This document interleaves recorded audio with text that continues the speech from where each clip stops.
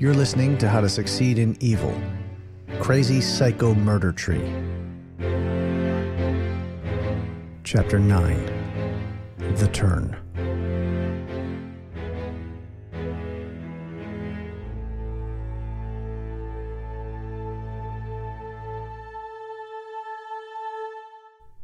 Talmadge pressed the button for the elevator, but when it didn't come fast enough, he dashed into the stairwell.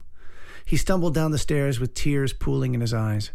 As he took each step, the back of his oversized briefcase crashed into the step behind him. Nothing was made in his size. On the next landing, the full weight of his circumstance hit him. Holy shit! He was going to have to take this thing to trial. Talmadge sat on the stairs and hung his head. With no warning, his stomach reversed, and he threw up on his own shoes. On the next floor, he slunk out of the stairwell and found a bathroom. Thankfully, it was empty, so he was all alone with his shame and his vomit-spattered loafers. From inside his own head came a voice. God, Talmadge, you're pathetic. He realized the voice was right and started crying. He pleaded with the voice, with fate, with anything. I'd give anything for it not to be so. But he knew that God wasn't real, and there was no devil to make a deal with. There was only the reality of lawyers who had power and lawyers who didn't have power. And then there was someone beside him. A very tall man, perhaps over 7 feet tall, was standing there quietly, as if he had always been there, as if he would always be there. Even if Talmadge went somewhere else, the tall man would go with him.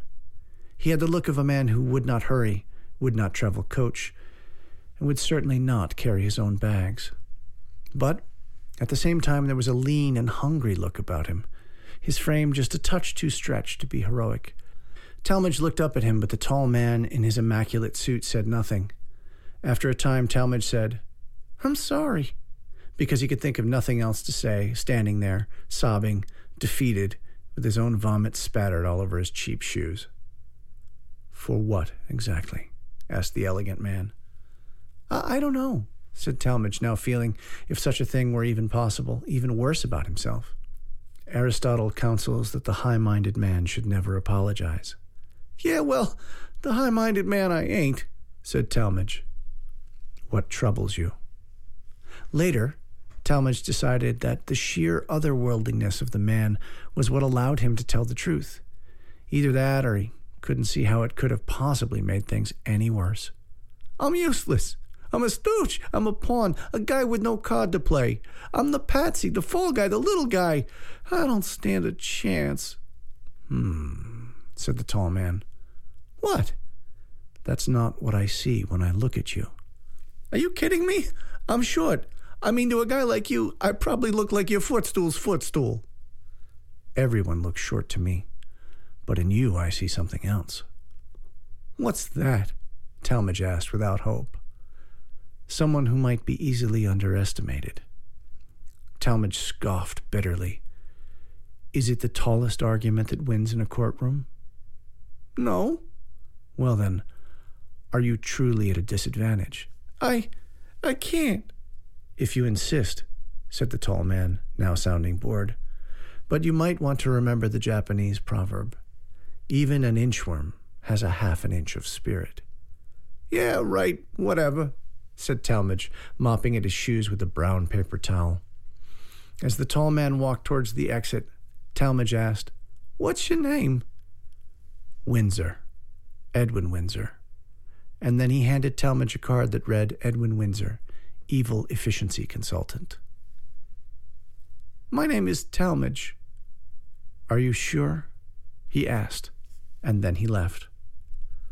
For years after, Talmadge would think back on this moment and wonder, where had he really come from? Had he been there all along? Or had Talmadge simply missed his entrance? That the most coldly rational man he would ever know had at first meeting seemed more mystical than real never ceased to puzzle him. When Talmadge had finished wiping the vomit off his shoes, he realized what he had to do. He didn't like it, but somehow his path was clear, and the voice in his head didn't have a damn thing to say about it. He wiped his face clean with a paper towel and sprinted from the bathroom. Talmadge burst into the Parks and Recreation building like a man possessed. The fat deputy jumped up from his phone in alarm, and then he asked, You're going back down there? Give me the key, said Talmadge. I gotta go with you, the deputy said, getting up slowly. Well, you better bring a wheelbarrow to haul that ass. The deputy frowned at the unkind remark, but moved surprisingly fast for a big man.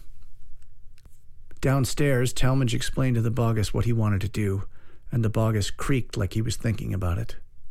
Then the tree said, I will crush the meat mines.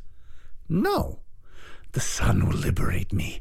I will suck in their carbon reek and renew myself and slake my thirst for vengeance once again. Talmadge slapped his palm into his face. Even now, my sap roars for revenge. Jesus Christ, still talking. Talmadge entertained a fantasy of jumping around and screaming, asshole, asshole, asshole, over and over again until the tree shut up, then kicking the tree creature right in the acorns, if he even had acorns. But even as he enjoyed the secret flower of anger within him, he became afraid. This monster would hurt him. Everyone would hurt him. He couldn't say what he really thought, ever. Everything was bigger than he was. He had to be cunning, play it small, play it smart. I can win this, Talmadge said with a confidence he didn't possess. If you'll just calm down and work with me, we can win this thing. I long to feel their flesh grinding against my bark. Okay, so you hate him? Talmadge asked. As I do hate hell, all Montagues, and thee. Thee? You mean me? I'm your lawyer. I'm your friend. And more than that, I'm the only guy in this whole thing who's on your side. You wiped out a Sierra Club chapter president when you leveled that university, you know. Even the friggin' Sierra Club is out to get you. People don't chain themselves to murderous trees. You chatter like a squirrel, safe from hawks only in the protection of a large old tree. See, that's what I'm talking about right there, the crazy talk. You talk like that in front of the jury, and it's the wood chipper for sure. Then I will show them how a son of Yggdrasil shapes to kill. Holy Christ with a tuning fork. And here Talmadge held up a hand. What was happening? Why was he having trouble holding it together like this? Was he really, finally starting to crack? He had to be measured, restrained, calculating. Above all, he had to be smart. If he showed his anger, the world would certainly stomp him flat. Okay, let's both calm down, he said, trying to start over. You hate him. I hate him. So you want to cause them as much pain as possible, right? The bogus creaked. My point is this. If you kill them, then they're dead. Then the troubles are over. But when we win this case, then they'll have to live. In particular, live with the humiliation of having lost, of having been wrong.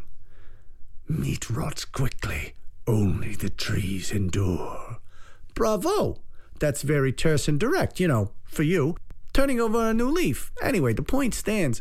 Whatever happens will be short to you, but it will be the rest of their lives in shame for them. All of their tomorrows. Then, after you get off, you can decide you still want revenge. You can grade them against your bark. Whatever snuff kink thing you're into. I can, said the bogus, just realizing this for the first time. I would advise against it, as your lawyer, but because you'll have won and shamed them, you'll still have that option. The bogus creaked again. Come on, promise me you'll play along and be a good defendant. I will try. Come on, you can drop your acorns all over their lawns just to piss them off. I will comply. Excellent. Okay, questions. Mr. Gerlach, did you set out to kill 13 protesters on that day of July 17th? They have killed so many of my kind with their swords and their fires, and using their corpses for shelter, burning my kind for heat. No. You're not a tree, remember? You're a man who had a terrible accident. Immediately after transformation, you had no idea what you were doing. You were delusional and in a fugue state. I crushed them because it felt good. You were scared. You were afraid for your life. You didn't know what was going on. How could you? It felt. Yes? Go on, said Talmadge. Good to rend and smash. Talmadge face-palmed again. We don't have time for this. If you like How to Succeed in Evil, you should support it by becoming a paid subscriber at patrickemclean.substack.com. And if you do, for the paltry sum of $5 a month, you get to binge the rest of this story right now. That's a good deal, right? You not only get to satisfy your need for instant gratification, but you get to do so in a way that lets you feel good about yourself while you're doing it. So if you want to wait a week to get the next episode, that's fine. It'll be here right on schedule. But is it the most evil thing in the world to suggest that in these trying times, you deserve a little happiness? It's actually fairly evil. This is marketing, but you should still subscribe.